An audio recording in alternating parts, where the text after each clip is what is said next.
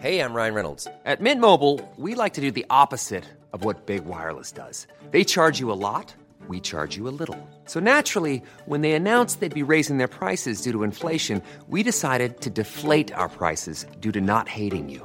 That's right. We're cutting the price of Mint Unlimited from $30 a month to just $15 a month. Give it a try at mintmobile.com/switch. $45 up front for 3 months plus taxes and fees. Promo rate for new customers for limited time. Unlimited more than 40 gigabytes per month. Slows full terms at mintmobile.com. The One Fab Day Wedding Podcast. Welcome back to the One Fab Day Wedding Podcast. After an unforeseen, panic-induced delay, we've managed to get the band back together for a final episode. For now at least, as Selena and I head off on maternity leave over the next few months.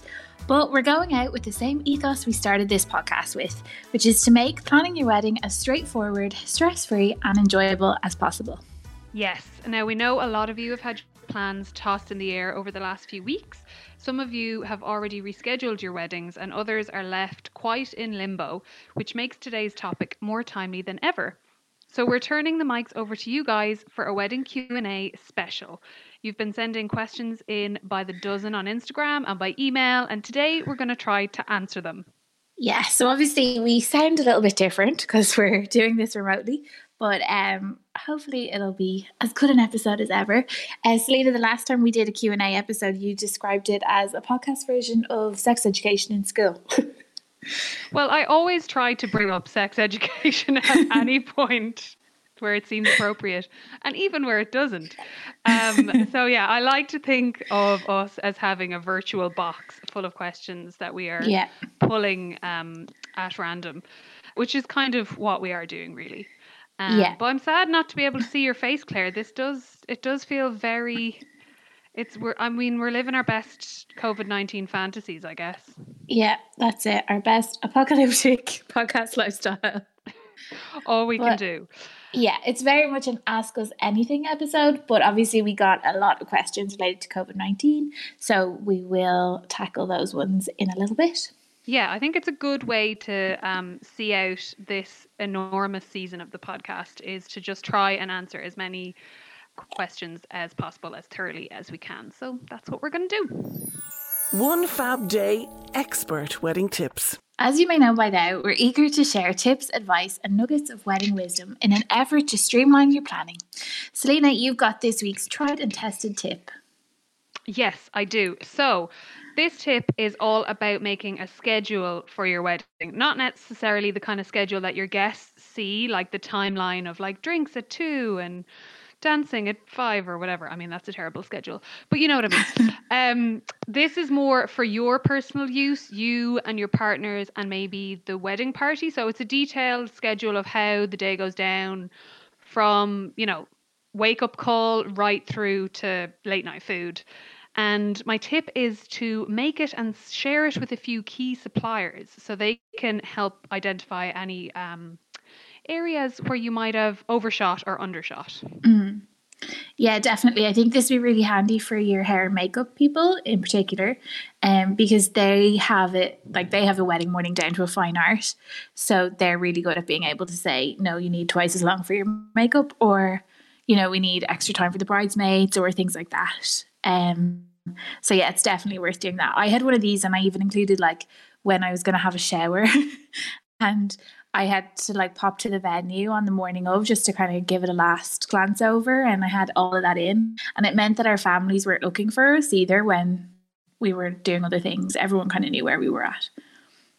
Yeah, and I think I often hear there's certain things that couples will say after the fact, oh God, I really underestimated travel time between venues, getting ready time, the amount of time the speeches would take, the length of the portrait session, etc. So if you have an experienced supplier that you trust that can look over this, at least then you'll feel confident once they give it the go-ahead. The One Fab Day Wedding Podcast. Over the last few weeks, we've been putting call-outs for your questions on Instagram stories and via the podcast. And as usual, you guys have delivered. We've had dozens of questions on everything from invitation etiquette to bridesmaids' dresses. And of course, we've had lots of questions on planning or postponing your wedding around COVID-19. We'll do our best to get through as many of them as we can, but if we have missed your question, keep your eyes peeled on our FAQ page on the website or on social media, as we'll be sharing the answers to some of the most frequently asked questions over there too. So let's crack on, shall we? We thought it might be best to get all the coronavirus questions out early, because I know a lot of you will be listening specifically for those. So we've had quite a few. So I think the question that we've gotten the most, Selena, I think you'd agree, is I'm getting married this summer. What should I do?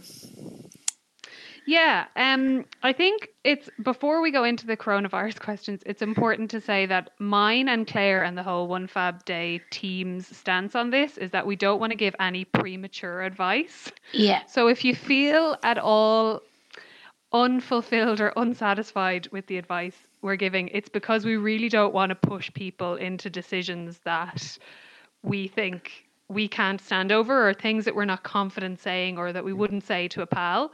Yeah. And obviously we have so little information on how the next couple of months are going to go. So yeah, we a are lot going to of it be is holding we know back. as much as people do who are listening, when it comes to how this is all going to play out. So obviously we have insights on wedding specific things, but when it comes to making decisions, you really have to think about what's a priority for you and what you need for yourself and for your family, and your budget and everything else that comes into play with it.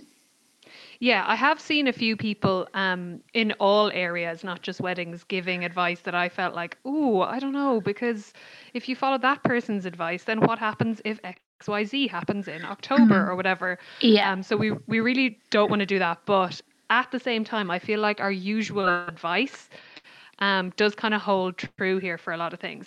So if you're getting married in June, July, August, I would say the advice right now still, as of April 2020, is to communicate with your venue. Most importantly, keep the channels of communication open. A lot of them will be advising at this point that postponement is inevitable. But keeping the channels of communication open with your suppliers, I think, is the number one piece of advice, because they really are the experts and they're the ones who are delivering a service, and they know whether or not they can deliver that service. Yeah, and I think it's worth just like having a, maybe not daily, that might be excessive, like weekly check-in with your other half, see where they're at, and have a little chat about it. Because I know, just from reading a lot of forums with brides and seeing a lot of the feedback we've been getting from brides and grooms, is that a lot of people have said, look, our wedding might have still gone ahead in August, but I was stressed about it, and now having it in August next year has made it easier for me. So it's about working out, would you rather hold tight? And for a lot of people, that's what they're doing. And then for other people, they'd rather reschedule and kind of know, like, okay, that's done. So again, It's just about seeing what works for you and your other half, rather than taking advice from us or from someone you heard from on the internet. Definitely. You might need to mute some Instagram accounts over the next while. I think a big thing to consider as well, if your wedding date is coming up soon, like in the next, 3-4 months, is how many of your key friends and family members are high risk or particularly vulnerable or over the age of 70, for example. I know a lot of couples getting married this year, their parents are probably over 70 years old, and you're going to have to think about realistically, is it going to be safe for them to attend a big event in August, even if restrictions have been lifted by various governments. So that's something I would definitely be keeping in mind. And like you said, Claire, that kind of peace of mind element definitely comes in there, because if you're worrying that, your wedding could go ahead on a certain date, but your mom might not be there, maybe then that's your gut instinct telling you that you need to think about postponement. Yeah, likewise, if you've maybe siblings or really close friends who live overseas who, things might be better here, but people still might not be able to travel. There's just so much up in the air. So again, our advice is not to definitely postpone, but it's just to think about all of the elements at play for your specific wedding and make a decision on that. Yeah, absolutely. Like our advice would always be that the same of, check in with yourself, and if you can imagine yourself being able to go on and plan this wedding on this date comfortably, then you know that that's what you should do. And if you can't, then you need to start having that conversation with your partner and your suppliers. Yeah. So the next question we've been getting a lot is, guests keep asking me about what the story is for our wedding. I don't answer yet. When do we have to make a call? So I can understand this must be very frustrating for couples to be getting constant questions from guests, especially if your wedding isn't for a few months. I understand if it's in a few weeks. I think it's good, like, as you know, if you're a regular listener, we're big fans of having the one-liner ready to go.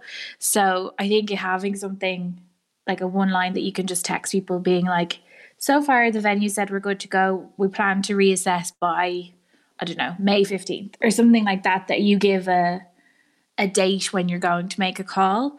Again, it's really up to you when you make the call. There's no etiquette on this. This has never happened before. It's not that we're saying, oh, you need to let people know a month in advance or 6 weeks in advance. At the moment, no one can, it's not like anyone's going to be making different plans. But again, it's, people have to cancel flights, people have to, let their travel companies know, things like that. So it's, again, quite individualized to your wedding. If you were having a lot of people coming in from around the world, you might want to make a call earlier than, say, if you're having it in your local church and your local hotel.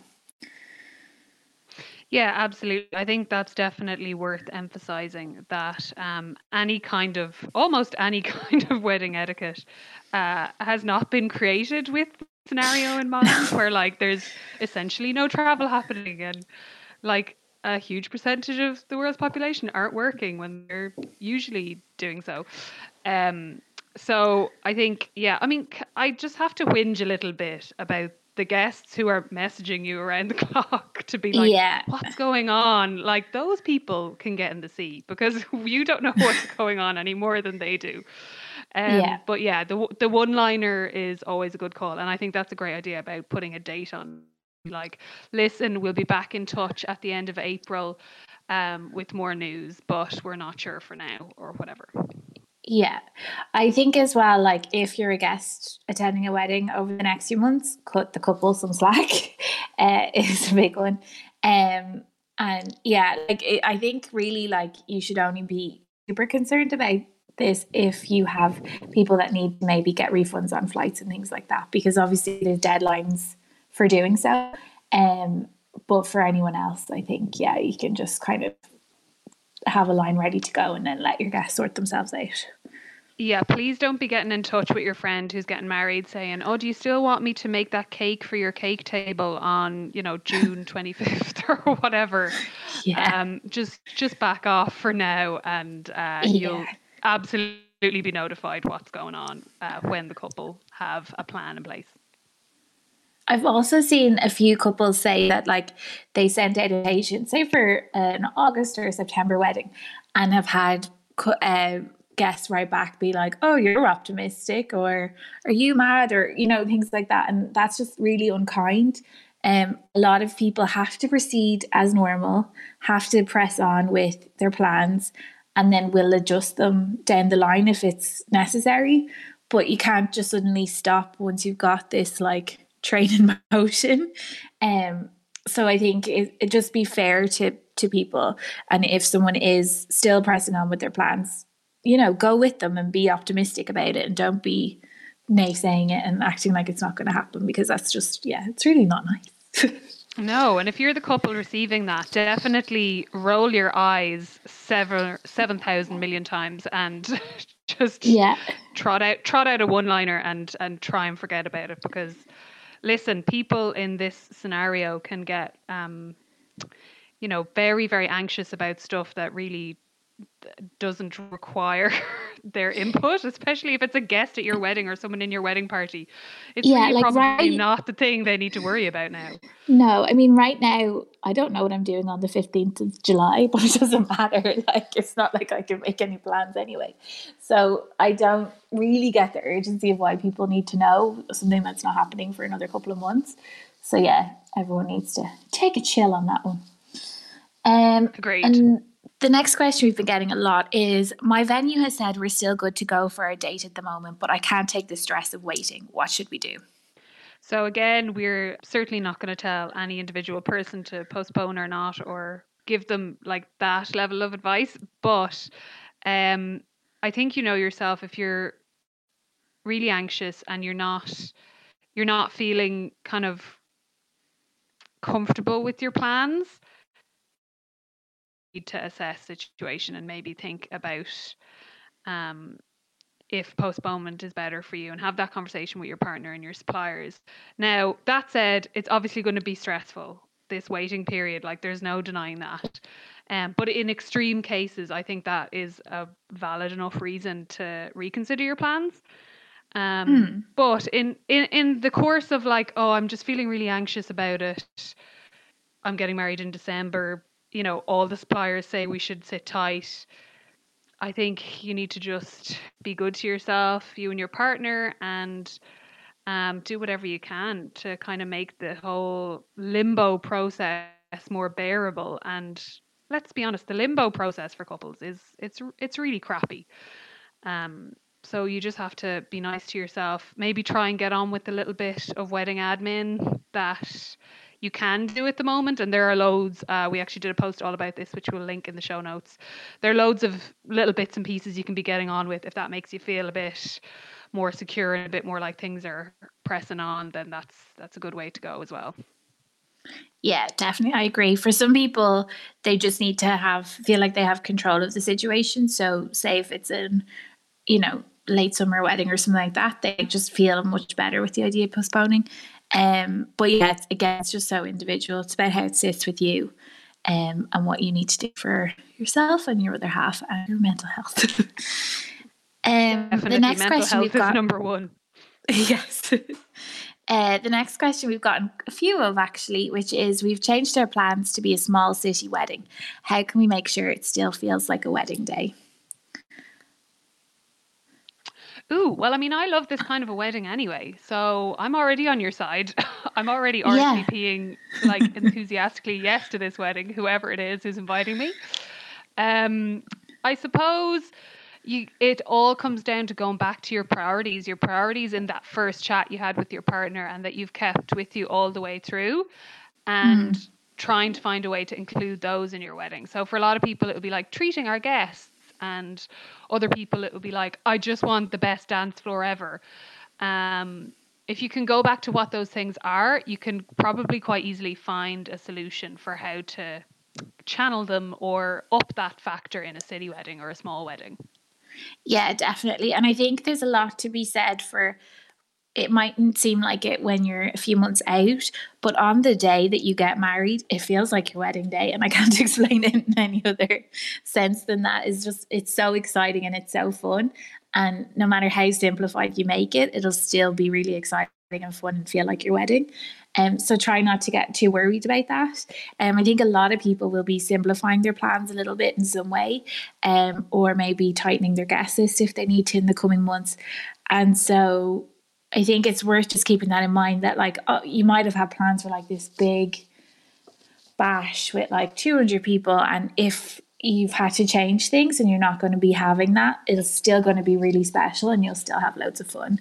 And like, there's nothing stopping you throwing an anniversary party the following year, which I'd be all about. I can't even imagine the good vibes of a wedding after this. Like, it's going to be like 10,000 times more exciting. Everyone's going to be so up for it. Can you imagine like how amazing it will feel in whatever room you're in, whether it's a small city room or a big giant barn or whatever you planned originally? It's going to be amazing. While you mentioned there, Claire, about simplifying your plans, we have gotten the question as well from a lot of people who've said, now we're not sure if we're going to be able to afford the wedding we initially planned, which is completely fair. And I think a lot of people at the moment aren't even sure they're not going to be able to afford it. They're just starting to question whether they will, because we're so early days. So I think like big decisions are probably not being made by most couples at the moment in terms of budget, because there's so much uncertainty and things are at such a standstill.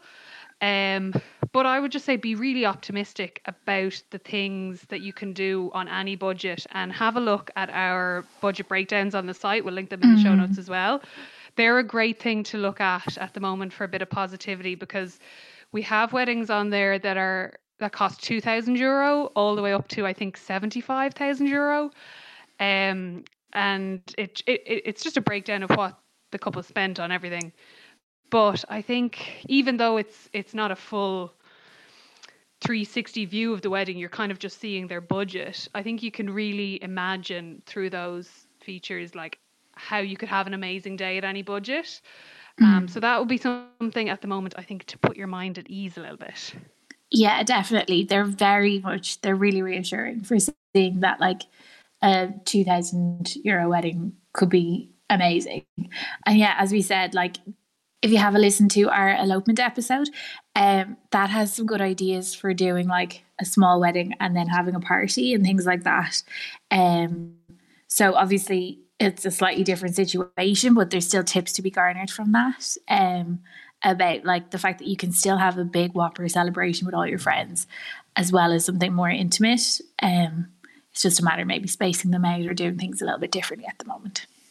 Yeah, in a way now is a great time for doing things differently, because the formulas are being broken so regularly, and there are so many examples of different types of weddings like we talk about on the elopement episode, that are weddings that happen in 4 pieces across 1 week, or weddings that happen, on one big day and then one big day a year later. There's so many ways that couples recently have been changing up the blueprint. So there's actually a lot of inspiration out there already for people who are like going to have to seriously reevaluate their plans. Yeah. There's plenty of ideas out there. You just have to be, I think, open-minded, optimistic and creative. And I have to say, I have been at a €2,000 wedding and it was great fun. Like I have as many memories from that wedding as I do from weddings that were horrendously expensive and lasted for 18 hours. So yeah, keep that thought in mind. Like your wedding will be absolutely fab. And again, the vibes of the weddings post COVID-19 will be so amazing that will really probably make up a big lot of the difference. Yeah, like right now, going to sit in a pub for an hour would be a real thrill. So oh my God, I don't want to even say the amount of money I would pay to go to a pub right now. And I'm 9 months pregnant and can't drink. So like, just imagine being able to be in a room with 50 or 100 of your favorite people. Like it's going to be whopper. It will. So the next question that obviously we've been getting a lot is, where do we start with postponing our wedding? I'm feeling overwhelmed at the thought. So I think the first place to start is obviously your venue. Talk to them. The ideal, if you're postponing, is that you can move as many of the elements just to another date as possible. If you're already quite advanced with your planning, which presuming if you're postponing your wedding, you're getting married soon, or you were planning to get married soon. One thing I saw that I think is really useful is someone sent out a doodle to all of their suppliers with a list of a few dates that they had available at the venue, and saw the date that would suit most of their suppliers. And that way they were able to just transfer all the bookings and move them all over. So I think that's a really good way to kind of get as many things sorted in one go. I have seen a lot of people say that they've managed to get everything moved within a couple of days. So I think it's that idea of like, in your head you've got a pile of admin the size of planning a wedding from scratch, but you're not planning from scratch, and trust that you've already done all the research and all the vetting and you've chosen all the vendors. So if you can try and move as many of them as possible to your new date, that's the best way forward. And then so I guess if you pick a few priority vendors who you really don't want to get married without, so it might be your photographer, your florist, caterer, it depends on who it is for you, and then pick the date that suits the majority of them, and obviously any key guests that you have as well, like parents, siblings, and then after that I think everyone else on your guest list will do their best to get there. Things are going to be different. There's going to be a lot of midweek weddings now, and that's going to be okay. Like I know a lot of couples will have had like Saturday wedding in their head or a Friday wedding in their head, but I mean, I've been to midweek weddings, and by the time you get there, you don't notice that it's a midweek wedding at all. So yeah, I think that's the best place to start anyway. And then, yeah, once you've got your new date and move over your suppliers, then after that, you can just kind of then start looking at what's left after that. And Claire, for the couple who might have the technological age of 89, like myself, a doodle is... Oh, sorry. It's this, basically it's a magical app that helps you sync up dates, right? Yes. So say if your venue gives you 4 available dates, you just put in all those dates and then everyone ticks which ones that they're free to do. Cool. I have used it before and I found it very easy to use. Yes, it is. It's very like intuitive or whatever. But I just say that to like highlight, because if I was listening, I'd be like, what are you talking about? Why am I doodling?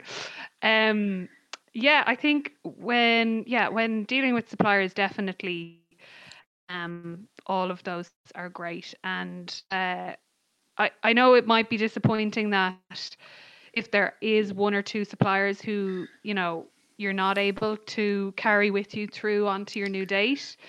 But in that case, like what we've heard from suppliers that we've been in contact with is they're so happy to help you find someone with a similar style. And they will do everything for you to try and sync you up with someone who they know who think will be a great fit for you, personality wise, style wise, aesthetic wise, in terms of someone maybe who's got familiar with your venue or your part of the country or whatever. So, obviously the ideal is that won't happen and you'll just be having your whole wedding on another date. But if there are cases where you have to change supplier, and it's a supplier that you're really, really excited about working with, don't be too worried about that, because your supplier will still be able to give you a hand with finding someone, and you'll still have the most amazing day and it will all work out. It'll be great. That is the message of this episode, is it will be amazing. Like, it really will. Like, I'm getting such a goo now to go for a wedding. Like, I mean, this is inevitable with this episode. Like, I should have put my heels on for this record. Yeah, I'm like gasping for a Prosecco. Let me into a room with a load of people and waiters handing me Prosecco, please. Yeah, nice dresses, not just yet. Makeup. Soon. Our next question we've been getting a lot is, do you have any tips for transferring our summer wedding plans to winter? Because I think a lot of couples are in that position. I would definitely start by listening to our winter wedding episode of the podcast, which we'll link. And also we have a whole section of the website where there's loads of real winter weddings. And we have lots of great features on winter weddings that are full of inspiration. So we'll link all those in the show notes. I think that kind of inspiration is a great way to start and to get yourself mentally on board with, a winter wedding will be different. There's no doubt, but it will be magical in a slightly different way. Yeah, it's going to be really exciting, I think. But it's about doing that, like getting yourself excited, getting yourself hyped for it. Like if you had, cocktails on the lawn, then you're maybe thinking about like mulled wine in like a really cozy room, and it's just about wrapping your head around it and finding new things to be excited about. But there is plenty to be excited about. And then when it comes to transferring your day over, the things to keep in mind are the timeline. Obviously it gets darker earlier in winter, so it's worth talking to your venue and your photographer about that, because you may want to rejig things slightly. The flowers is another big one that will change. Again, though, like florists are extremely creative and adaptable. So whatever kind of vibe you were already going for your summer wedding, your florist will be able to transfer that. Obviously, you might have ideas which you can send them, but don't worry too much about it, because if you were going for like loose boho, like free flowing florals, your florist will be able to come up with a winter version of that. And then the style is the other thing. So I think it's worth like looking at your dress and seeing how that can be ideally adapted. Like hopefully you won't need a different dress entirely. So how that can be adapted, if you might need a cover up or a stole, or talk to a dressmaker about adding sleeves, or maybe you want to like add some sparkle to your jewellery or something like that to make it a bit more festive if it was a bit more of a minimal look for summer. And then like, also looking at like your wedding party and their outfits and making sure everyone will be warm and comfortable on the day. Yeah, I definitely think that you don't need to like rethink your whole aesthetic or color palette. Because it often happens to me where I'm looking at a real wedding, and I honestly, until I look at whether there are leaves on the trees, I can't tell what kind of weather or climate is going on.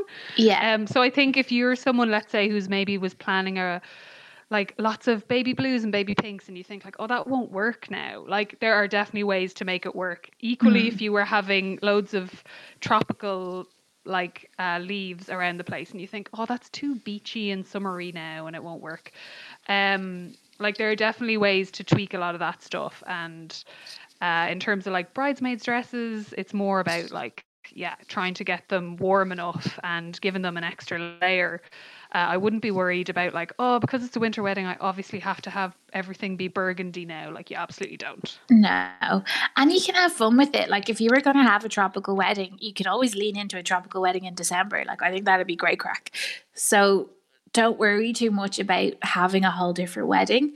Like you've already moved so much and your guests are going to be so excited and so happy for you that they're going to go with whatever you've decided to do on the day.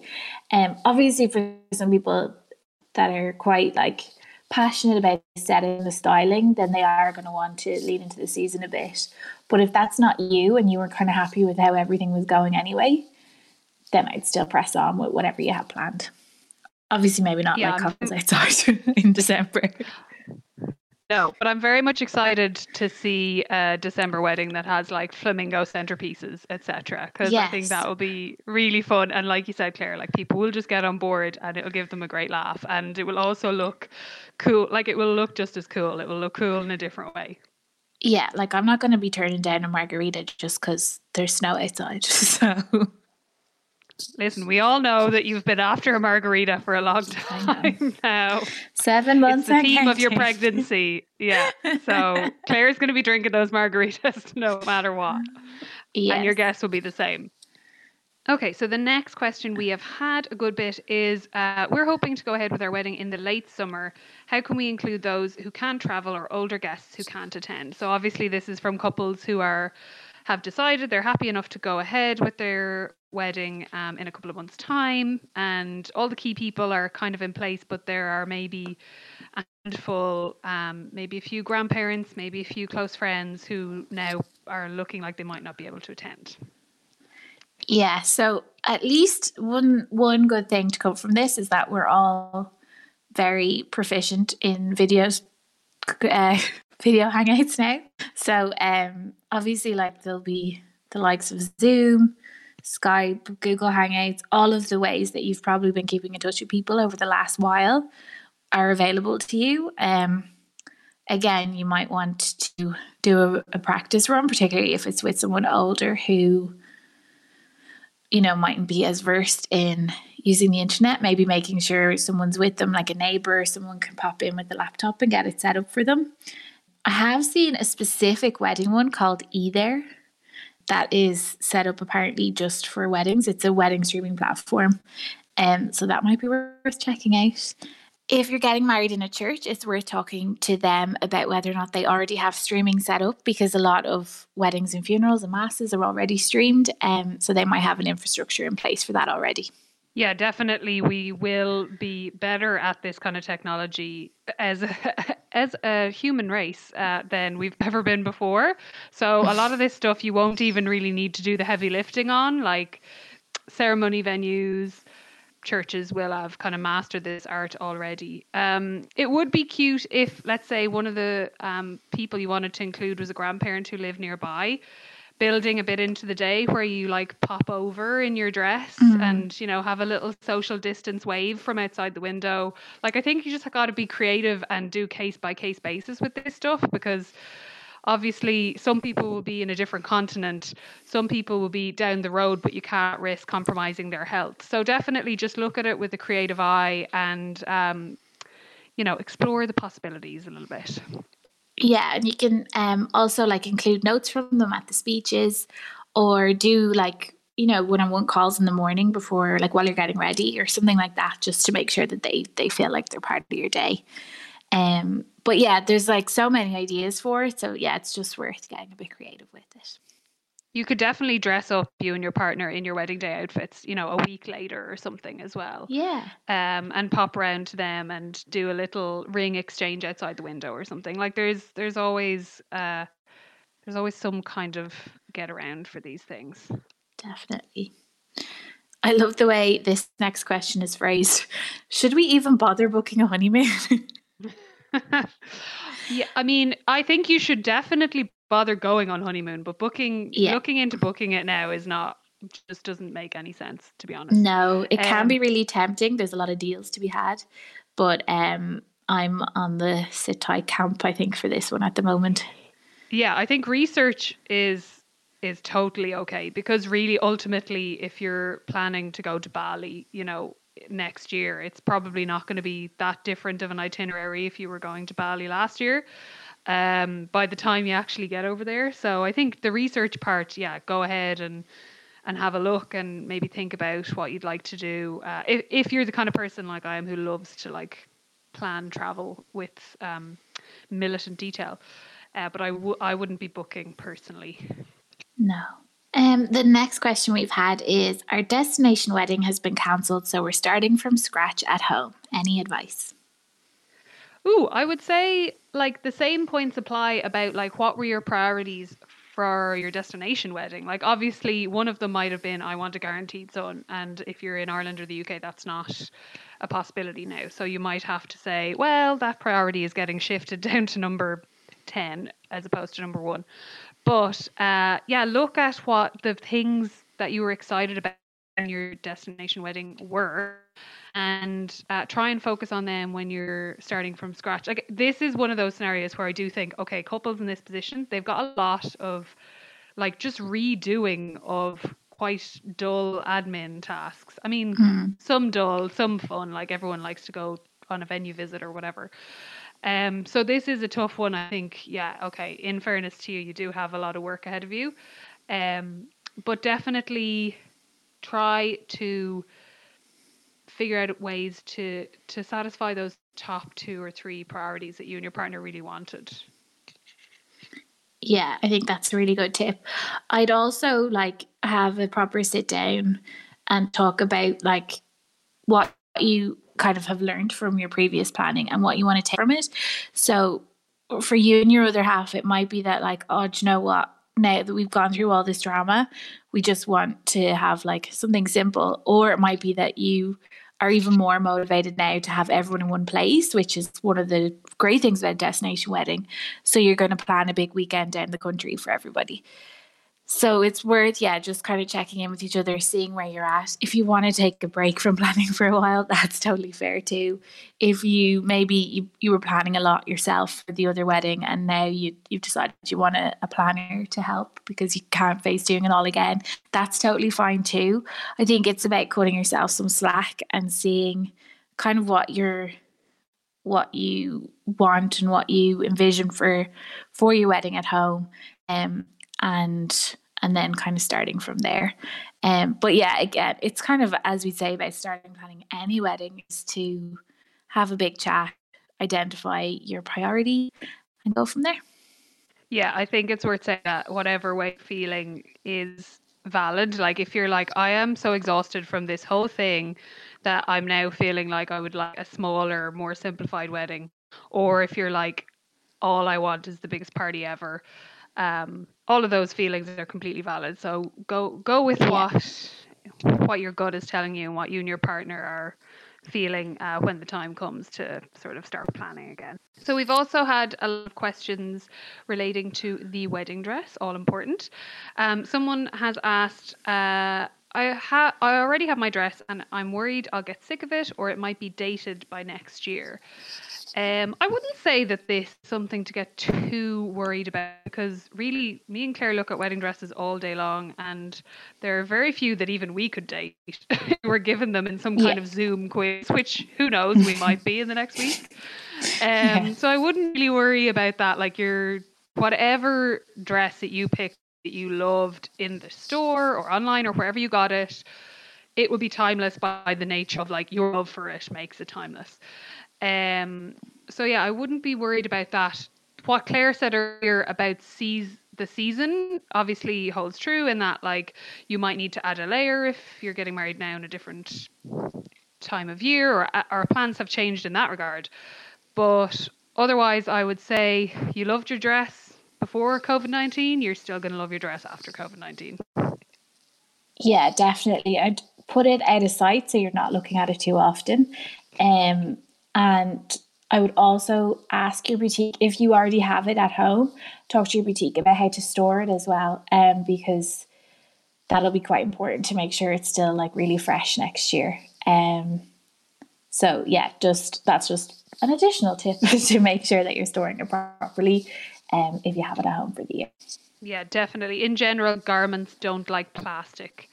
So think about, you might need to think about ordering yourself online, like a special garment bag if you don't have one already. Stuff like that is important to keep in mind if you have it at home. Yeah, definitely.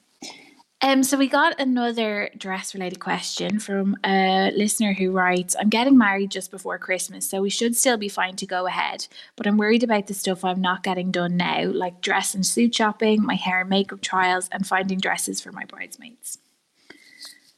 Yeah, this is definitely something I'm sure is occurring to any couples who are getting married sort of towards the end of the year, who had this whole plan marked out of, in August, I will do this. In September, I will do this. And now it's all kind of gone by the wayside. In terms of the specifics of those, so like dress and suit shopping, a lot of boutiques are doing virtual consultations. If that's something you're interested in, I would say like explore all the options, explore bespoke, explore online. Like, you're just going to have to open up your outfit search really, because there's no other way to, like, I can't tell you, oh, you should definitely do one or the other. But you're definitely going to have to open up your options and see which one is best for you and which option kind of will put you most at ease and has the highest likelihood of getting you the outfit that your heart most desires. In terms of hair and makeup, we have heard from a lot of hairstylists and makeup artists who have said, like, okay, there are maybe some couples who are going to have to go ahead without a trial. Hopefully not. If you're getting married at Christmas, hopefully you'll be able to get your trials in. But if you are, not to worry. I actually heard I think it was a hairstylist, say that the trials are really more for the bride's peace of mind than they are actually something that the professionals feel like they need to do. They're obviously well equipped to do their job without a trial. So don't think of that as the biggest catastrophe. Obviously, before all this, me and Claire would have said, absolutely get a hair and makeup trial, because why not? But if you think now that isn't going to happen, definitely don't be stressing, and you might need to build in a little bit of extra time on the day to be in contact with your hair and makeup person. Hopefully you will get a trial. But again, like if you've picked the right people, you'll absolutely be happy with your look. And if you're not, and you've built a little bit of extra time into the getting ready, they'll be able to tweak it for you on the day anyway. Yeah, definitely. I think for finding bridesmaids dresses, you can still do a lot of your research now. I think it's worth being quite sensitive with your bridesmaids. Obviously, they might have stuff going on as well. But I think if you set up a WhatsApp group with them that's specifically for dresses, and just kind of say, hey, I'm a bit anxious to like keep pressing on with plans. I hope it's okay. If like we start running dresses by you guys, let me know if it's not. They probably will be fine to keep shopping. I think the main concern is which is less of a case in Ireland, but internationally, where bridesmaids are asked to pay for the dresses. That might be a bit of an issue for bridesmaids at the moment. But I think in terms of just looking for ideas and inspiration, I think they'll be happy enough to press on, and it might be actually a nice distraction to be sharing links and things like that. I know some international bridesmaids brands will still be shipping, so I guess it's worth taking a look at those. But in the meantime, you can still definitely be doing your research and then just be ready to go as soon as things lift on the other side. And yeah, as you said, when it comes to dresses, wedding dresses, the same lead-ins will apply for made to order designer dresses. So it's worth, if you had a designer or a particular dress in mind, ringing the boutique that stocks it and having a chat with them about the kind of lead-in you need and what they need from you. It might just be measurements and they can still go ahead and order it if you've already tried it on. Otherwise, yeah, bespoke is a great option. And then as well, there are a lot of designers now who have kind of capsule collections which are ready to order. You can order online and they'll still maybe have a 6 or 8 week lead in, so it's not that you'll get them straight away, but you'll definitely get them a lot quicker than a made to order dress. So there's lots of options there, so try not to get too worried about it. And yeah, I guess now is the time to do as much research as you can so that you're ready to pounce when things open up again. I think the ideal situation for this person is if you basically have a picture, an inspiration picture or 2 or 3 for all of these things ready to go, so that when things open up, you know for a fact, well, all my bridesmaids are happy with black jumpsuits. And you know, oh, well, X designer seems like they're going to be a good fit for me. And now I suddenly have time and I'm able to access a boutique. So, you know, let's go for it. Just having the most information possible about what you want aesthetically is the best advice we can give. Yeah, it'll be a different process, I think, for a lot of people. They're not going to be just aimlessly going around boutique to boutique trying on dresses at random, the way we kind of all picture it, like a fun day out, just like trying things on. It might be a bit more targeted, but that also might make the whole process of finding your dress a little bit more direct and fun and easy for you. Again, I think we can all say that walking into a shop right now would be amazing. No matter what you're going to get, it would be a tonic. And so our last question then that we're gonna that we feel like we can address on this topic is, any tips for planning a wedding virtually? We just got engaged and we want to start venue searching ASAP. So I think if you go back to our episodes about getting started, all the ones from January, so the ones about like the first chat that you have with your other half and how to get started with venue searching, a lot of that was actually virtual, as in making your short list, reaching out to venues, asking a couple of initial questions. I do think a lot of venues will start doing things like 360 tours and things like that, but it's worth keeping in mind that at the moment, a lot of the venue staff have been advised to be at home. So you can't expect them to be walking around the venue on FaceTime or whatever at the moment. But yeah, it's that thing again of like getting your research in now for venues, and a lot of them will still be contactable over email, so you can still ask your questions now and then be ready to pounce once they start opening up. Yeah, and definitely the feature that I mentioned earlier that I compiled of loads of things that you can be doing during social isolation and while kind of businesses are on pause is really handy. So definitely visit there. There's a list of things you can be getting started with. And yeah, hopefully that will get you excited about being engaged in planning the wedding, even though I know a lot of your main bookings won't be able to be made for a little while. So we also got lots and lots of questions that were entirely unrelated to coronavirus, because of course many of you are getting married later in the year or next year, and you have all of the normal questions to ask. So yes, we'll press into some of those as well. So the first section we have here is guests, which is always a topic of much discussion. Somebody asked, how do you manage the expectations of those on the B list you couldn't fit or afford? Now, I think this person really means like the F or G list. If they're going by our tried and tested method, yes. Which we have discussed in at least 2 podcast episodes. So by B list, they mean not that they're, you know, they're a best friend from school. They mean that the ones that didn't make the cut. There's someone who's not coming, basically. Yeah. Like, it's a tough one. Like, you can't really worry too much about those people, because you did decide ultimately that they didn't make the Yeah. cut.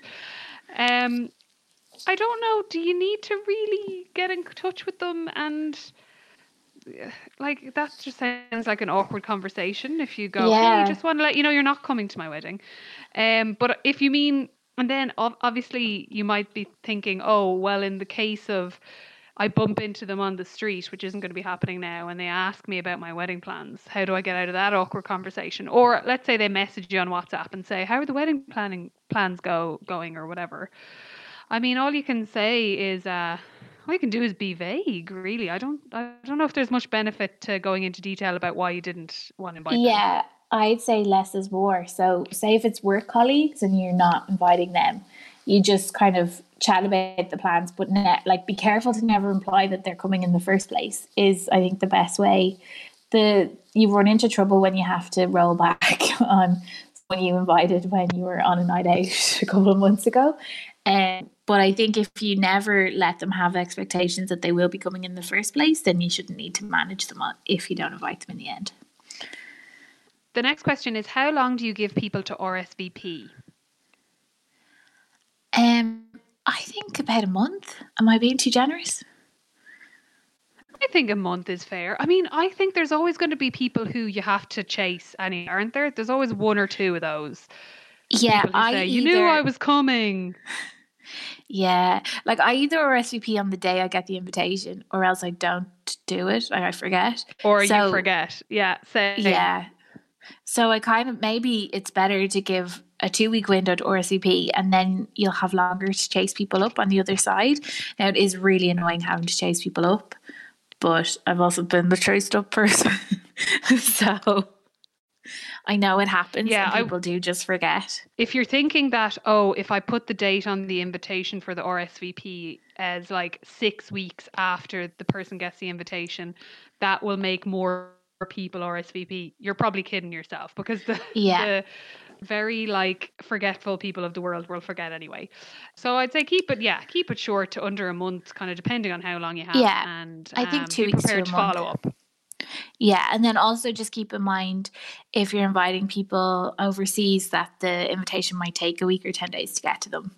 So bear that in mind as well before you start hounding them for their response. The next question, how long before a destination wedding do I send our invitations? The save the dates were sent a year in advance. Well, that's a good place to be in. I think if you've sent the save the dates that far in advance, then everyone is well aware what's going on. So I would say 2-3 months maybe? Yeah, I think it depends on how much information you've included with your save the dates versus how much you'll send with the invitations. So if you've got like information about an itinerary or accommodation, I'd send it earlier rather than later.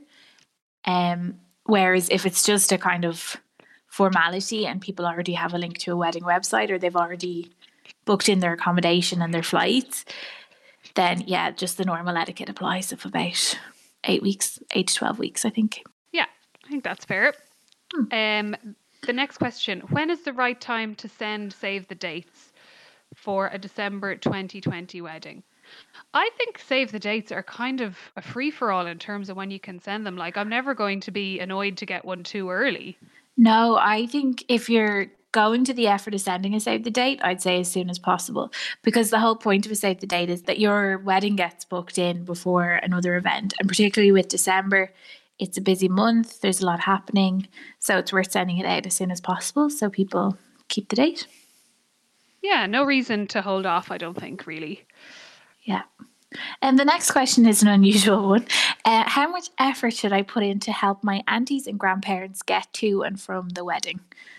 There's a weird bit of shade coming off this question, isn't there? Like begrudging the effort. Somebody wants help, and I don't want to help them. I like in my head, I'm like, however much you want them there. I mean, I think it's always appreciated if you can sort lifts for people. I mean, I wouldn't necessarily like get them chauffeur driven, but if you've got someone who can give them a lift and make sure they get home, or even give them a lift there and then organise for a taxi for them to get back, I think that's as much effort as it warrants. What do you think? Yeah, I think so. I think like there might be a specific reason why aunties or grandparents need a bit of extra help, like if they don't drive, or your venue is particularly remote or something like that. And if that's the case, and you think it's a big effort for them basically to get to and from the wedding more than the average guest, absolutely come up with a way that you might be able to help hook them up with someone who can give them a lift or whatever. But otherwise, I think, they'll probably be grand. They'll Yeah. probably be able to get there on their own. I assume this person means that, like, my grandparents, find it hard to be in the car for a long amount of time, or they don't drive or something. There's some kind Yeah. of scenario going on here. In which case, it is lovely to offer a bit of extra help. And even if they don't take it, if they're like, no, I've sorted something out, then, you're all good. Yeah, but it's definitely one to delegate. Don't be worrying too much about it on the day yourself. It's a great best man job, this one. Yeah. So the next question we have is, with the table plans, should we mix families at tables or not? They don't know each other. I think you could or you couldn't, and both could be fine. I don't really have strong feelings either way. I think both would be completely acceptable. Obviously depends on the amount of family members you have and how that's working out. I think it's nice for families to get quality time together at a wedding, all sitting together. But again, if you've got 4 from one and 4 from the other, and that would make up a table, that would be also equally lovely. It just depends on how many of these family members there are, I suppose. Yeah, some people have really strong feelings about being sat beside someone you don't know at a wedding. But I also think if you don't take advantage of having all those people in a room, then you never will. So if you think they get on and you think they'll mix well, then do it. If you think everyone's going to be awkward and it'll negatively affect the vibe, then don't. But generally people get on and they chat with whoever they're sat beside. So hopefully your family are the same. Wine is a great thing, is all I'll say on this. Wine is a great thing. Can you tell we It's a haven't great drank in months and months? We just were really extra feeling self-isolation because of the no alcohol, Yeah. as you can tell. Yeah. The next question that we have here is, are long tables with no seating plan a terrible idea? I don't think so. I'm pretty sure I've been to that exact wedding and it was fine. Yeah, no, I don't think it's terrible. There's no such thing as a terrible idea. Well, maybe there is. But no, I think it's fine. Just one thing to think about when you don't have a seating plan is that there'll be gaps in the tables. So you need to maybe have more seats than guests, if that makes sense. So that someone doesn't end up in that like teen movie cafeteria moment where there's nowhere for them to sit at and they come back with their food. So yeah, it's worth just kind of thinking about that, so that if certain groups sit together, people aren't left on their own, or there's not like big gaps along the table. So yeah, it might just take a little bit of thought, but it's not a terrible idea, no. Again, a good job for someone from the wedding party is maybe to ask them to make sure that everyone's all right, and see if people need to be told to shift up a couple of seats or whatever. Yeah. But yeah, like your venue will probably help you manage that. Or if you're getting married at home, like a caterer or someone like that might have someone who'll help. The next question we have in this section is, where do you stop with plus ones? I mean, this really depends on how much capacity you have, I think, because I've heard a lot of couples say like, oh God, I wish I just let my auntie bring her new boyfriend or whatever because we had the extra 5 places and I maybe got a bit snap happy with the guest. Yeah, like I think just as long as it makes sense to you. Like, for example, if you're inviting 4 colleagues from work and they're all female friends of yours that you have lunch with every day and you've never met their partners, obviously it makes sense to invite those 4 people singly. But if your brother has been dating someone for 6 months and you can't find a spot for her, that might be seen as, that's obviously putting that person out in a huge way versus not putting someone out at all. Just think about what it's like for the person who's the plus one's plus one, for the number one person, and just be sensible about it. Yeah, I think if you've got people coming on their own who won't know anyone, it's only fair to give them a +1. Um, and yeah, then again, like if you've got like, 20 cousins, giving each of them +1 is 20 more people, which is a lot. So yeah, I think it's just kind of having a bit of a common sense approach to it, really. I don't like the idea. I've seen a lot of like no ring, no +1. I hate that. I don't think that's fair. Like at our wedding, we invited girlfriends or boyfriends if we'd met them, really. But like if we hadn't met them, we had a word with the person and I asked if they'd really like them there. Um, if there was like a new friend, if it was a friend we hadn't seen in a while or something like that. Um, but yeah, like I wouldn't be. There's no really like hard and fast rules on it or strict rules on it. I think it's about taking it case by case or group by group. The next question is, how do you tell your dad that you're walking yourself down the aisle? I would say with this one, what you want is a nice blow softener to go with this piece of information. So Yeah. instead of saying, hey, dad, you're not walking me down the aisle, see you later, you might say, hey, dad, I've got this really exciting part of the wedding that I would like you to be involved with, whereby you escort me in the car from where we're getting ready to the venue or whatever. And make sure that your dad knows that you're not asking him to walk you down the aisle because, you don't care, he's not special or important, but give him something in the wedding that is a bit of a special or important moment for him, especially if you feel like he's been a fantastic dad to you all these years. And then the idea that he won't maybe get to walk you down the aisle won't seem so harsh if he knows he has an amazing speech he's going to give, and that's something he'd like. Or try and think of something he would like, that he would enjoy and his personality would allow for in the wedding, and reach out with something like that first. Yeah, we have a whole episode on kind of instances like this, which is our how to have a feminist wedding. And that's definitely worth listening to in depth because, yeah, it just kind of fleshes out each of these kind of situations of like if you're turning a tradition on its head entirely or having a twist on it, how to set expectations around it and explain your reasons behind it as well. Because I think if you're able to kind of back it up with why you feel strongly about it, if there are any repercussions, which hopefully there won't be, you'll be able to kind of explain your justifications for it. So the next question we have is, we're close to both sides of my family, but only one side of his. Do we invite all sides?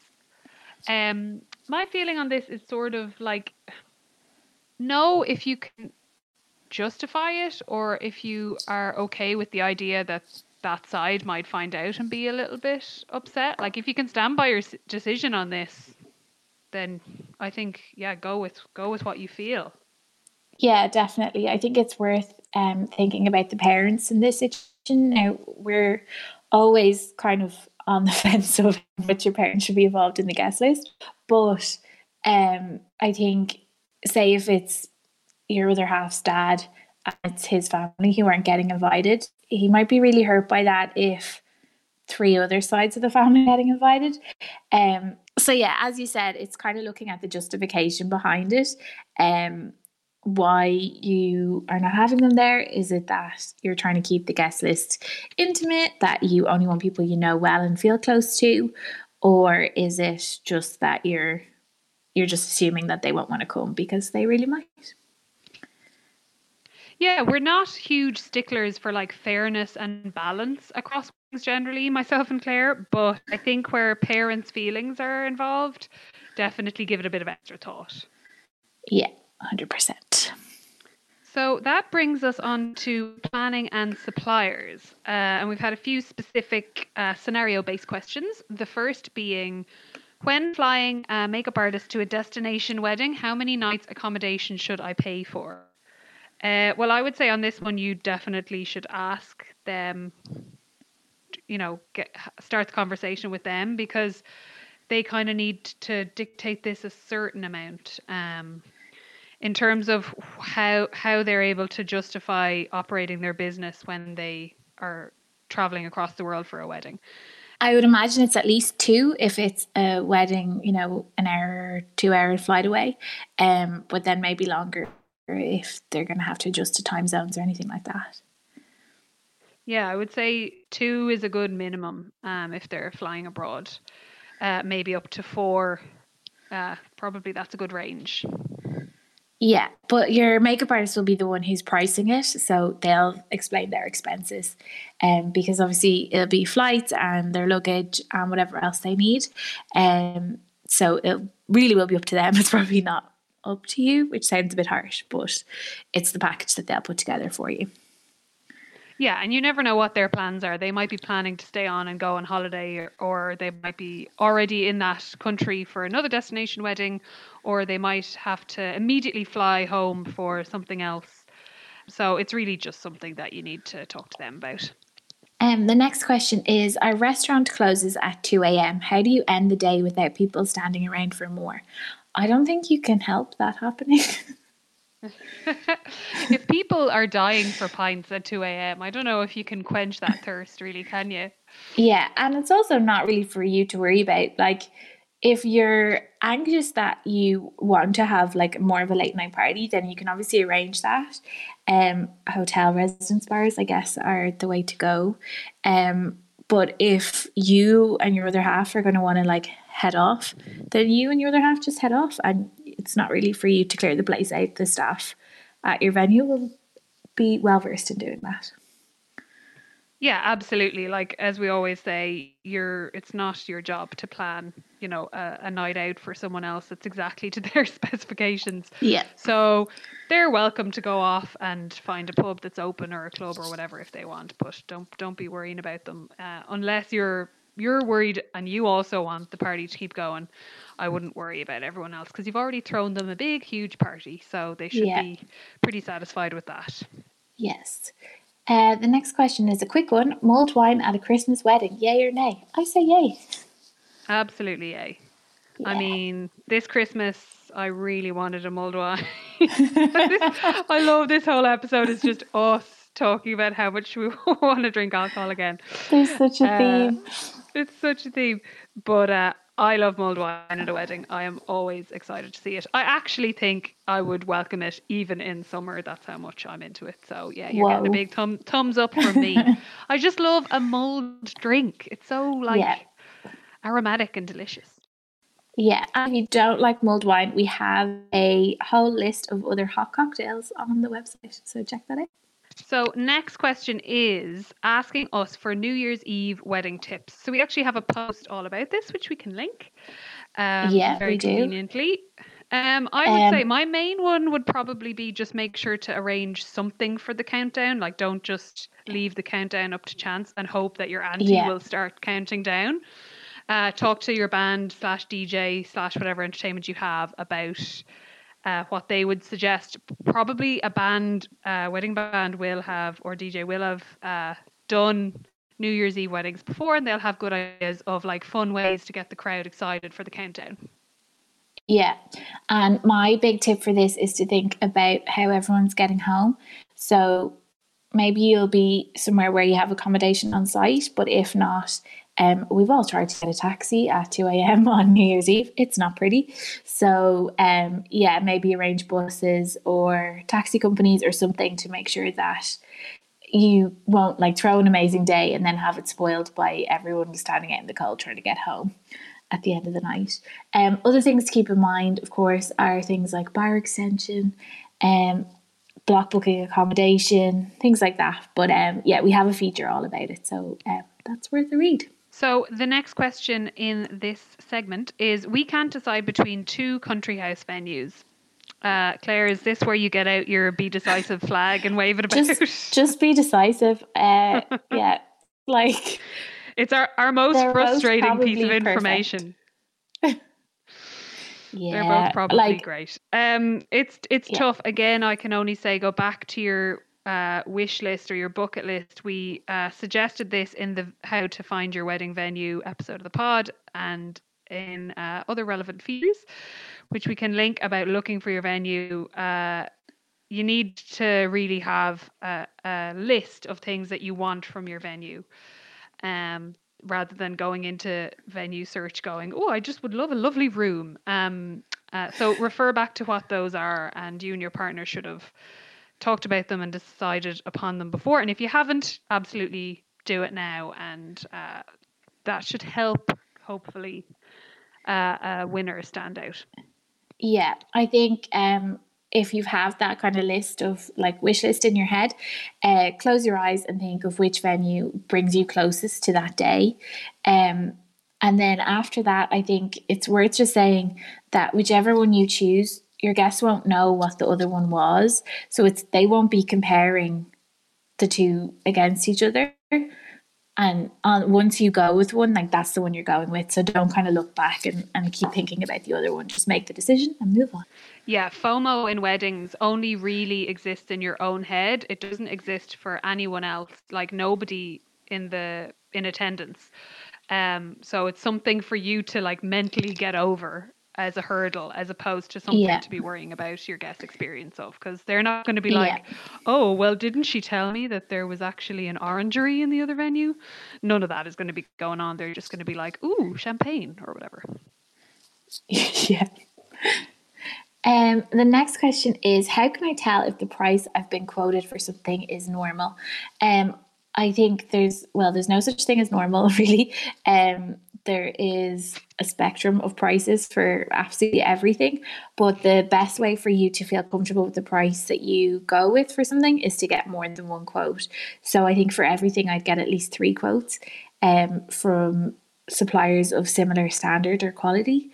And then that way you have a good idea if someone is way over or way under. Yeah, in general, I don't think how do I get the best bargain is a great way to approach wedding planning. And I say this as someone who's like very thrifty and, loves a budget. But I think it's one area where, like, if you end up paying more than your best friend paid for their cake, but you were happier with your cake, or same with your planner, or any other vendor, anything else, your wine, anything, I think it's worth it. There's a lot of peace of mind that comes into this kind of thing, and a lot of like, well, the guests were happy and it added to the atmosphere. So I would say don't get too pent up about like, oh my God, I'm being swizzed at every turn, because really you're getting what you paid for, which is something me and Claire are always hammering home, but it is true. It's great to get, a bargain, and there definitely are bargains to be had in weddings, but I think what the particular thing is worth to you is more important to focus on than what is the industry standard. That's my personal feeling. Yeah, so I think it's worth, like, if a price doesn't sit well with you, to try and get a few quotes, or if a figure is just really shocking to you, because sometimes it'll seem shocking from the outset because you're just starting to plan a wedding, and then you'll realise, oh, there's a reason why things cost what they do. But obviously you're not to know what the going rate is for certain things when you're just starting. So yeah, definitely get a few quotes for everything, and then pick a price that you feel comfortable with. So we now come to our quickfire section of the Q&A. So I'm going to just lash in. Lash in. I will lash in. When should you do the father-daughter dance? I would say after the first dance. Yeah, I think so. Or else you could do it at a different time altogether. Like you could do it, on the lawn or something like that. Like have it be a totally different moment. But yeah, otherwise in a traditional kind of layout of a day, I'd say after the first dance. Next question. Any guidelines on the timeline of the wedding? We actually have a very helpful feature that Claire wrote, which has 4 sample timelines based on various kind of styles and seasons of weddings. So I think that is the best place to go, and we'll link that feature in the show notes. Yeah, but the top tip for this is to start at the end of the day and work your way back. The next one is, for an outdoor wedding, do you need a sound system for the celebrant or vows? I would say have one just in case, because it's better to be able to hear than to not. Yeah, I would say if you're having any more than, 20 or 40 people, you probably are, I would say, yeah, it's definitely safer to go ahead and arrange one, or at least ask your venue because they will have experience of this, presumably. Yes. The next question is, I'm planning on doing my own hair and makeup. Any tips?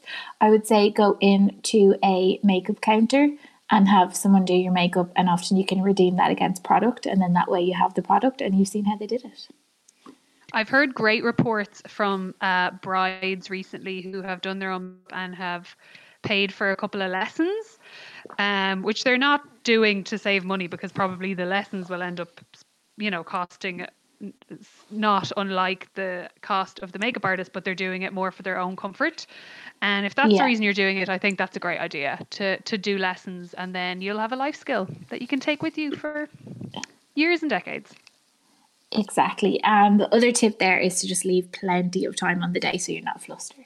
How early should I start looking for the dress? Generally, we would say 6 to 9 months, but a year is fine too. Yeah, it depends heavily on the kind of dress that you're after. So I would direct people to our podcast episode all about wedding dress shopping, where we kind of break that down and say, like, look, if you were always definitely going to get a vintage or a high street dress, you don't have the same timeline as someone who is looking at a designer dress from a boutique, etc. But what Claire said there is a good guideline. The next question is, help. I added a slit to my dress and now I'm afraid it's too trendy. I don't believe in too trendy. No, I don't. Now, if the person had written, "Now I don't like it," I'd be like, okay, well that's definitely a problem, and you might need to uh, seek out an alterations person who can help you find a solution for it. But if you're just worried that it's a bit too sultry or it's too on trend, I would say just try and forget about that. It's if you love the dress, you love the dress, and you know, rock it. It's going to be great. Yeah, and all dresses will date eventually. Like there is even like the most timeless classic styles will still date eventually. I'm sure Princess Diana didn't think her dress was like the personification of the 80s when she got married, but it Yeah, was. exactly. So yeah, I think don't worry too much about your dress dating. You might want it to like date within 6 months, but they will all date eventually. So yeah, don't worry too much about it. The next question is, have the rules on black tie as a dress code loosened a bit? Now, I don't know what they are comparing it to because I'm sure they have loosened from like 1919 or whatever. But I would say if you're going to a black tie wedding, the people who've chosen black tie probably have a reason why they chose that dress code. So I wouldn't say you could really take it very loosely. I mean, you kind of want to pay attention to the basic rules, which again, we have a post all about this. It like spells it out really clearly, which we'll link in the show notes. Like the basics apply where, for a gentleman, you have to wear a black tie, and a black suit or a dark suit. And for a female, you're going to be looking at a long dress are the main rules, but I've explained it more thoroughly in the feature. And I think, if you're going to a wedding and there's a dress code that has rules attached, just follow those rules because that's Yeah, what they're there for. exactly. I think generally things have informalized in society over time, and dress codes are the same. As in, you're not going to get kicked out of a wedding for not coming in the right dress code, but it's courtesy to follow dress code if you've been given one. Definitely. The next question. I am dressing 3 very different bridesmaids. Ideally, I want all the same length of dress, but mainly want them to be happy. Yeah, in this case, I would just involve them as much as possible in the decision making, and maybe, as we've discussed before, do like a little WhatsApp group to trade ideas. I did work on a wedding the other day where the bride just kind of gave them a brief, which was, I want you all to wear a jumpsuit, but I don't care what color or what style it is. And you guys kind of pick what you're happy with. And then she got the matching, I think, earrings and heels. So there's like ways you can have obviously varying degrees of involvement. But I think the conversation has to be a collaboration between you and the bridesmaids in this scenario. Yeah, definitely. The next question is similar. It's tips for mix and match bridesmaids dresses. So all that you've said there applies. I think it's worth looking at um bridesmaids dress collections that already have mix and match built in, because then it's way easier to style 3 or 4 or 8 bridesmaids. And then that way they have kind of colours and styles that already go together. I think it's worth thinking about having one unifying element, whether that's the texture, the colour, the necklines. But we had a feature on the site this week, which we can add the link to, which is just giving all different ideas for mix and match dresses. So yeah, take a look at that for inspiration, and that should help you and your bridesmaids decide. Yes, and if you have one bridesmaid who's particularly good at styling or visuals, it might be an idea to kind of assign her as a coordinator. And if you think she's the kind of person who will be sound to everyone and make sure everyone's comfortable, it might be an idea to get her involved and say, "Oh, would you help me kind of style across the outfits?" Yeah. The next question we got the last time we did a Q&A episode, but we get a lot, so I think it was worth revisiting. When having a 2-day wedding, how many nights accommodation should you pay for the bridal party? You're not obliged to pay for any accommodation for the bridal party, so I wouldn't worry too much about that. But if you have decided to pay, I think the night of the wedding is always like the better night to kind of cover, because then the other 2 nights either side are optional. But yeah, it's kind of comes down to how much you can afford. Yeah, unless you have picked a venue that's particularly hard to exit, that's really, really remote, maybe it's worth giving a bit more thought to it. But other than that, in most cases, your bridal party will and should feel like it's okay for them to leave on at 9 p.m. on day 2 if they want, or stay on if they want. The ball's in their court, so I think that's completely fine way to leave it. And the next one is, do we have to get our mothers some kind of gift, or is it just extra? You're definitely not obliged to get anyone any gifts. It's a nice time to kind of thank people generally, so that's why the gifts are customary. But yeah, it's kind of up to you. If your mother has done a lot in the lead up to the wedding, it's nice to thank her in some way. Yeah, I'm a big fan of writing a card or a letter to your mum or whoever has really helped you with the wedding, which is a lovely keepsake, and I'm sure that they will appreciate that just as much as a gift, or equally like a nice big gushy shout out in the speeches. Those can perform the same function as a gift, I think. Yeah, one thing we see a lot is the flowers for the mums during the speeches, and they often just get kind of wrecked because it's the middle of a party and they get left behind, and or else like your mum's in a hotel for a couple of days and there's nowhere to keep them. So I think if you're doing something like that, it'd be nicer to send a bouquet the week before, the week after the wedding. Or you can arrange to do something nice with your mum after the wedding or something like that, rather than a token gift that has been kind of a rushed or an afterthought. Yes, agreed. The next question is, my fiance wants 5 groomsmen, but I want 3 bridesmaids. I'm worried this will look uneven on the day. I have to say, I honestly do not care about uneven bridal parties. Like, I am, again, looking at bridal parties all day long, and it's never once kind of stood out to me, oh my God, they had more groomsmen than bridesmaids.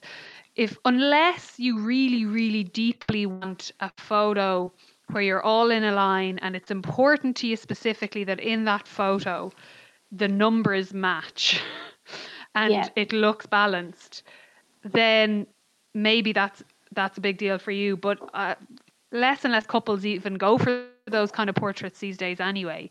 So I think absolutely don't worry about uneven wedding parties. They don't have as big of an impact on the day as you think.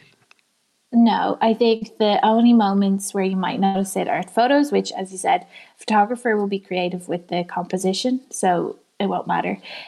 When you walk down the aisle, maybe after the ceremony or before the ceremony. But again, like, it's only in very formal situations where everybody pairs up. Generally, everyone just piles down after the couple anyway, so that doesn't matter. And then sometimes there'll be a dance, like after the first dance, maybe the bridesmaids and groomsmen come in, but they can just come in with someone else. They don't need to come in as couples. So again, like it's just about just slightly tweaking the more formal elements, but you definitely need to match them up. So the next question is, what is the custom around buying bridesmaids dresses or not? So this varies a lot from region to region. So in Ireland, the custom is generally you pay for them. In the US, the custom is generally the bridesmaids pay for their own dresses. And in the UK, it's a bit of a mix, but tends to be more that the couple pay for the bridesmaids dresses. But again, you have to kind of look at your own social circle and look at your bridesmaids specifically. And it's always worth kind of bending the rules or the etiquette if you think one way or the other would suit better. Yeah, definitely. And as you mentioned earlier on, like obviously things are all very up in the air at the moment for people. So it's worth being a bit more thoughtful now over the next few months, I think. Definitely. So next question is unusual ideas for day 2. I mean, unusual, I don't know if you should be looking for unusual ideas for a wedding because you probably want to be looking for foolproof, can't go wrong, guaranteed fun for everyone ideas. Yeah, definitely. I think crowd pleasing is the way to go with this one. You wrote a whole feature that we have on the site. A lot of this is, we've already prepared something earlier. But we have, so there is a whole feature on this that Selena wrote last year, which has lots of ideas. But generally, I think things like barbecues, games days, buffet, like casual dining, things like that tend to go down really well. Yeah, and I think if you're looking for a way to make them unique, pick a crowd-pleasing activity and then put unique touches on it or bring a unique spin on it rather than being like, wouldn't it be great if we all went skydiving? Like that's just really not going to suit most people as much as it would be really unusual. So maybe think of doing something that's a bit of a crowd pleaser, but try and come up with, something fun, like a fun game to play or something that's unique to the couple. If you're really into board games, like bring that element in, for example, just to make it a bit more personal. Yeah. One of the best ones we were at, Selena had a starring role in a mystery that the guests were led around the country house, which was really fun and really different. But I think, again, it's worth just thinking about your guests and not micromanaging the whole day. Like, I think it's good to plan something for a few hours of it, but bear in mind people are tired, possibly hungover. So too much organised fun can be a lot. So it's worth having it kind of quite loose and casual on the day. Yeah, but this is a good place to call into action any people who are either friends or in the wedding party who have a particular skill at hosting or creating some kind of fun entertainment, and see if they A, have an idea, or B, are interested in helping you put something together. Yeah, good tip. And our last question is, how do I get my wedding featured on One Fab Day, which we actually get quite a lot.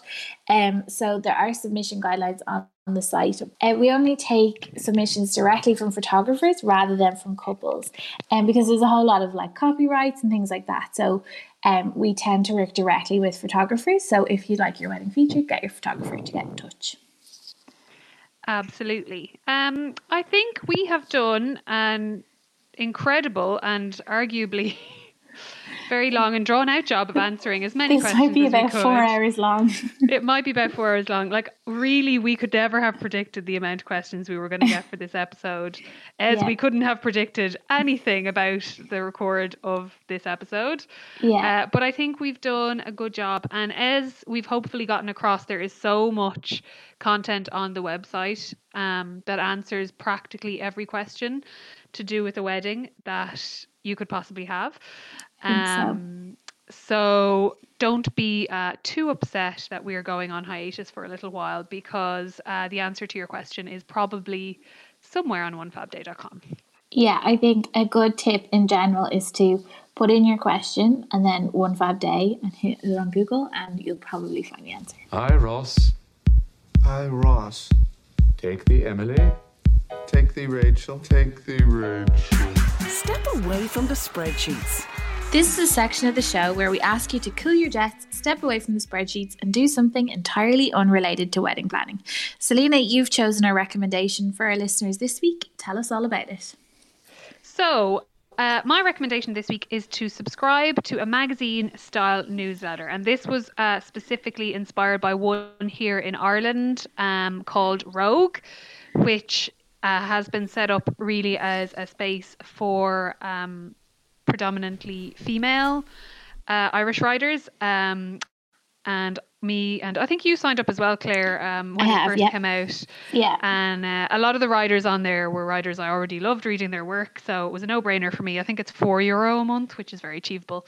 I think this is a great one because I can already say that I have put so much more effort into reading it because I'm paying for it, and €4 is like not a lot to pay for something.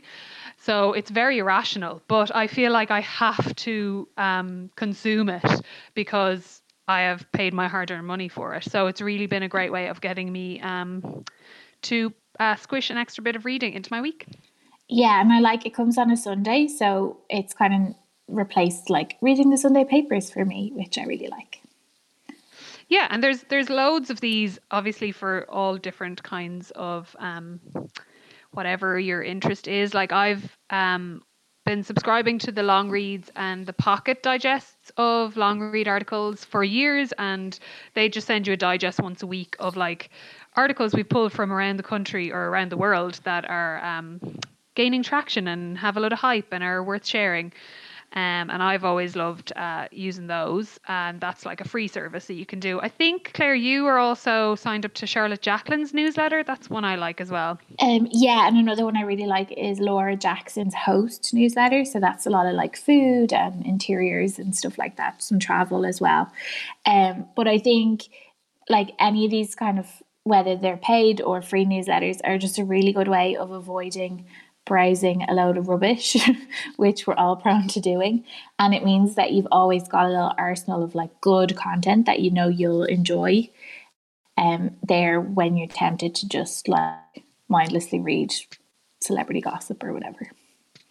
Yeah, and I think at the weirdest time of our whole lives, it's cool for putting like structure on your week as well. And even when things do go back to normal and you're back to work and life has returned to normal, it's kind of a nice thing to go like, oh, it's Friday evening, this newsletter's coming in, and you're kind of excited about it.